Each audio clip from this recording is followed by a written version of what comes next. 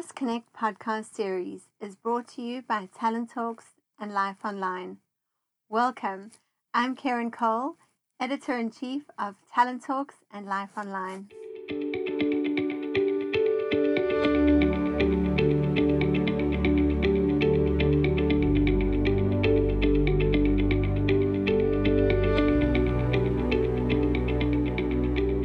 Welcome, everyone. I'm so pleased to welcome back Ricky from Womanico here to discuss continuing our conversation on gender inequality, and today focusing on a topic that's quite close to my own heart, and that is carrying the mental load, or at least carrying an unfair share of the mental load and the role that plays in holding women back from achieving all that they can be. Welcome, Ricky. It's great to have you back with us. Thank you, Karen. I'm looking quite forward to this discussion on mental load today. So, Ricky, let's start off at the very beginning. Let's demystify this term mental load. What is it all about, and what are we actually referring to here when we speak about it? I think to understand mental load, historically, we have talked about care work. And in care work, we understand that to include childcare, household responsibilities. And in the development world, we even extend it to include community care. For example, in South Africa with the HIV pandemic, there was really an understanding that care work includes looking after people in your community, in your broader family. Now, mental load is the development of that concept. It's beginning to understand that care work is not just the physical aspect of doing the work. It's about understanding that in order to do childcare, in order to do household responsibilities or take care of others within the broader community, there's an underlying burden of cognitive or mental and emotional work. And the interesting thing about the idea of mental load is this link between the emotional and the mental work. So the mental work is around preparing and planning and anticipating and monitoring to make sure that these responsibilities that are necessary to keep us going in society carry on. The emotional aspect of it is that over time we begin to worry about it, even looking at the work of anticipating. So the work of anticipating is about thinking of what could go wrong and thinking of all the worries that could go wrong. So the idea of mental load is not just the thinking work and the planning work behind this type of work.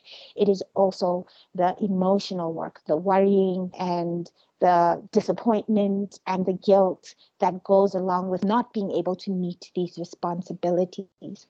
The thing about mental load is it's invisible work. If you understand the concept of care work, it's not seen, it's not recognized, it's not financially quantified in the world. It's invisible work. It's work that we take for granted. We take for granted that it will be done. It's also boundaryless work. So it's happening inside of your mind all of the time. And so it doesn't just happen at home. With care work, we think about women would put the shift in at work and then they come and put the shift in at home. But mental load is happening throughout the day. As a mother, I am always thinking and wondering about who is picking up the kids. Are the kids being fed properly? What is the kids' schedule? Even when I'm at work.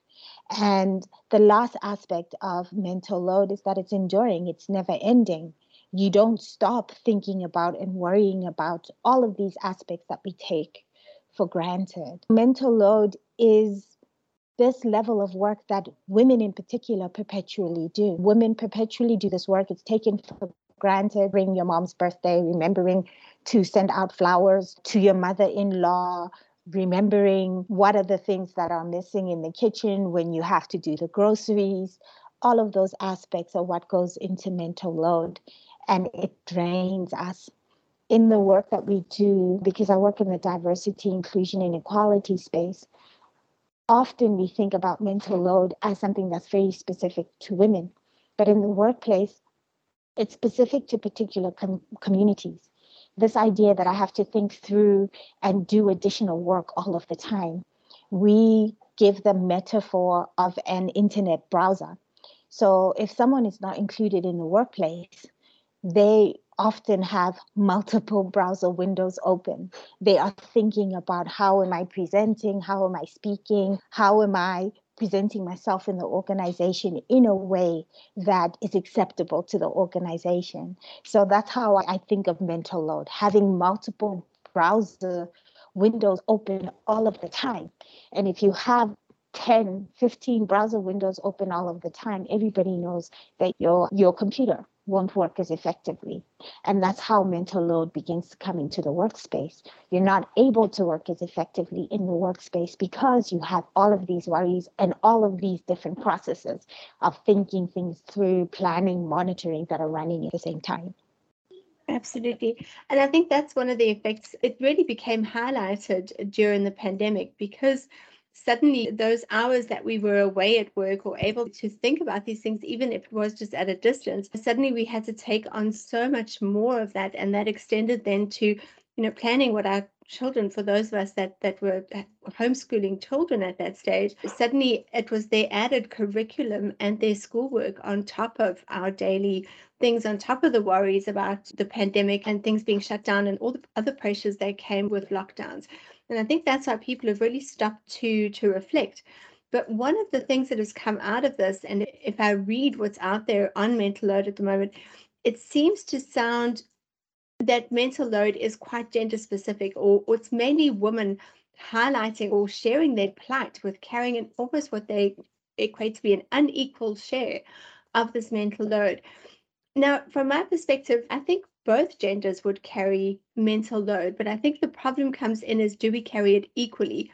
What is your view on that? So I want to start by saying that, in a sense, the COVID pandemic made mental load more visible because it erased the line between work and home. But at the same time, the positive side of it is it made men more aware of these responsibilities and of parenting and the benefits of getting to know your child better.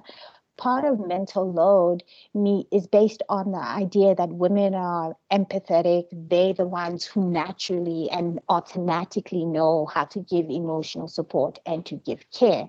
And as a result, they get to know their children better and they know what their children like. An example would be, my children like to have the crust cut off their bread for sandwich. You wouldn't think about that as an issue of mental load. But if I want things to work smoothly when I'm preparing lunch for them, I need to cut the crust off the sandwiches. Now, fathers in relationships don't spend that kind of time with their children and don't provide that kind of care. So they really wouldn't know that. What COVID did is it broke some of those barriers down. We were all in the home at the same time, and fathers found themselves having to take on more responsibility because mothers were balancing work as well as household and childcare demands. When we had the lockdowns, often very few people could afford to lock down with household help. And then, as you've mentioned, there was also the remote schooling responsibilities. So it really brought these issues to the fore within relationships, and fathers found themselves being asked to take on more responsibilities.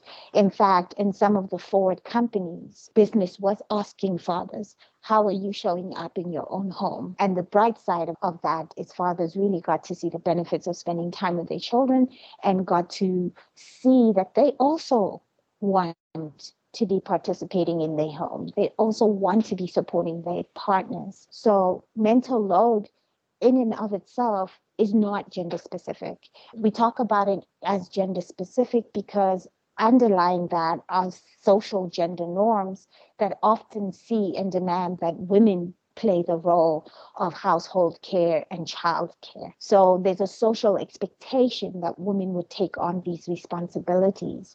But when fathers are aware of the responsibilities and of, as I've mentioned, the benefits of these responsibilities, they can easily take up that load. When I think about my own relationships and how often what happens with mental load is because they've not been primed to do this kind of work from childhood, because we live in a society where there's gendered expectations from birth, where the idea that women are empathetic, know how to give emotional support, know how to do caregiving is really embedded in us from when we're very young. So men don't really know that in order to do the task, I need to think the task through. I need to plan the task. In order to do the task, I need to consider the emotional elements of the task. And often what has historically happened is that they're doing the task, but not thinking it through. So you ask a partner or a father to do the laundry, he's going to chuck the laundry into the machine, but not think about, is there in South Africa, is there load shedding? All of those aspects in order to plan the work through properly. There isn't a gendered ability around mental load. There is just the history of not knowing and understanding that these cognitive and emotional aspects are necessary to get tasks done. Absolutely. And I think that's what frustrates most women to that point, is because we don't understand. They typically, if you're in a heterosexual relationship, you live together. So you're doing the same things and you're doing it day in and day out. And you often can't understand why they just can't see what needs to be done, because to you it seems second nature. But I think you've contextualized that so well, it is unseen. It's something that typically husbands don't pay attention to or haven't been aware of. And I think that's something very positive to have come out of the pandemic, is that it has created this awareness. But I want to focus back on now. Yes, we acknowledge that there is mental load. Yes, we acknowledge that based on previous social norms, etc., women tend to have this unequal share of it.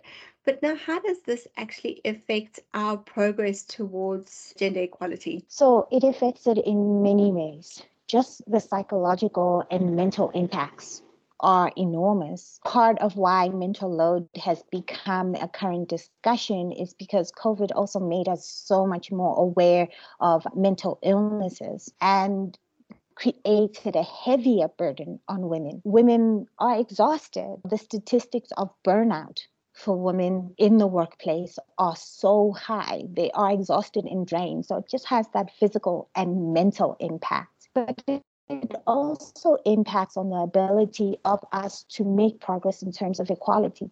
We know that in terms of equality, economic empowerment of women is necessary in terms of the development and social development outcomes that we want when we talk about equality.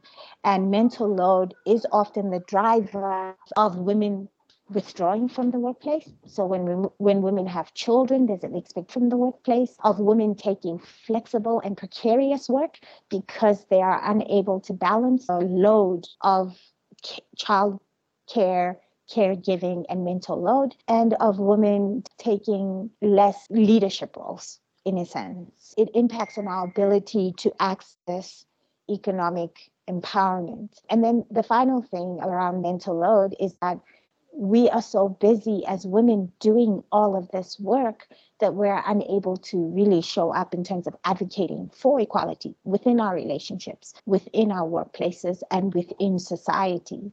So the biggest aspect of mental load is how it drains women. It keeps from taking up opportunities. It keeps them from advocating for change. Absolutely.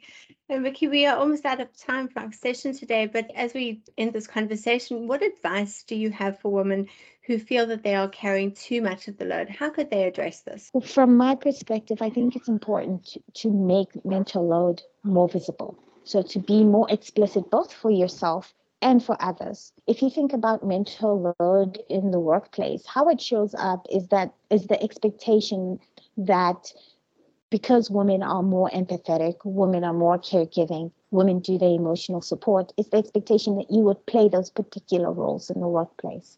If there is a member of staff or a colleague who is needing emotional support, it's expected that you would step into that. And what we've known now and what we've come to know is that emotional intelligence is so important and necessary for the workplace. So it's about starting to make it visible with the communities, with the people that you engage with. It's about being able to say, no, it's important to a colleague or leader that you do this emotional work with your staff or with your peers and not expect that I will step in to do that emotional work. Some of the ways you can do it is just simply being rotational, having a rotation of tasks. So every time there's a team meeting, it's not going to be expected that the woman in the room is going to think about catering. You rotate those. And it's the same within your relationship, in the home, in the household. It's making it visible. It's saying very clearly that in order to fulfill this task, it takes a mental load, emotional and mental work. I have 5 children, and my 8-year-old is already very familiar with the term mental load. I explained to him that in order to fulfill the task of doing dishes, you really need to think through that task. And you need to think through what are the impacts if you break something that is of value to the household. So we can teach our children from a young age. One of the things I do in my house is I don't do the shopping list. I expect my children together to put together the shopping list. So when something's missing, I point out that you really didn't take the time to think about and to look at what is available and not available in the house. And this is the consequence of it. So making it visible is not just pointing out what the mental load is, also pointing out what is the consequence of not doing the emotional and mental work when you're trying to fulfill a task.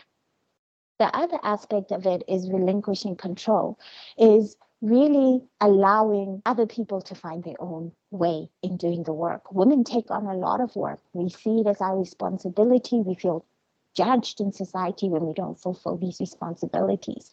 So it's that internal work of letting go. It's that internal work of saying, I will allow somebody else to do the task. I will allow my partner to do the task and to do the task in their own way. They will also learn that this is the better way to do it, or they will learn a way that even is better than what I know. So relinquishing control and knowing that when you delegate or when you agree to pass on a task, you also can't control the way that it is done. And therefore, you give up that kind of anticipation and that monitoring work. Because what we tend to do as women is we delegate a task or we allocate a task control over it by looking at how it's done. And I've done a lot of reading about how women cope, in particular, how women leaders cope. And essentially, a big part of coping is seeking support. So sometimes that looks like getting support, a childminder, an au pair. Sometimes it looks like having support in a community, being on a WhatsApp group to talk about the challenges that you're facing. Sometimes it looks like the support of having your mother or having family around you to help with these tasks. So it's being clear, what are the tasks that I need to let go? If I want to proceed into leadership, if I want to be progressing in my work, there's certain tasks that I do need to let go of. And there's clarity about how I can let go of them and not hold on to the worry. So who do I trust to be able to do this task and to do it well? And then the last thing I think that is really important is to do the advocacy in your own home and in society. As I said, I'm teaching my children from very young that household responsibilities belong to the entire household, not the mom. And I have these conversations all the time. It's not my job as mom alone to think about these things. It's not my job as mom alone to think about supper. So I will openly say, I'm not going to manage supper this evening. Please figure it out. And for my children, that looks like deciding what we're going to eat, making sure you take the meat out of the freezer, making sure we have everything ready. So I'm teaching them very young to participate in the household. And that's what advocacy in your home looks like. But you also need to advocate in society. You need to advocate in your workplace. You need to speak up for yourself and know that when you are passing on and delegating these tasks, you're also teaching, because historically we have not been primed or equipped, particularly our men colleagues and our men leaders, to do this kind of work. So you have to give them the opportunity and advocate why it's valuable that they do this work as well. Fantastic, Ricky. Always a pleasure having you join us. And I'm looking forward to our part 4, where we, of course, start looking at the role that women play in driving transformation. And I think we've already started speaking. You've mentioned advocacy, etc. So I'm really looking forward to deepening that conversation in terms of how we can really step in and advocate for ourselves. Thank you so much. Thank you, Karen. Looking forward to our next conversation.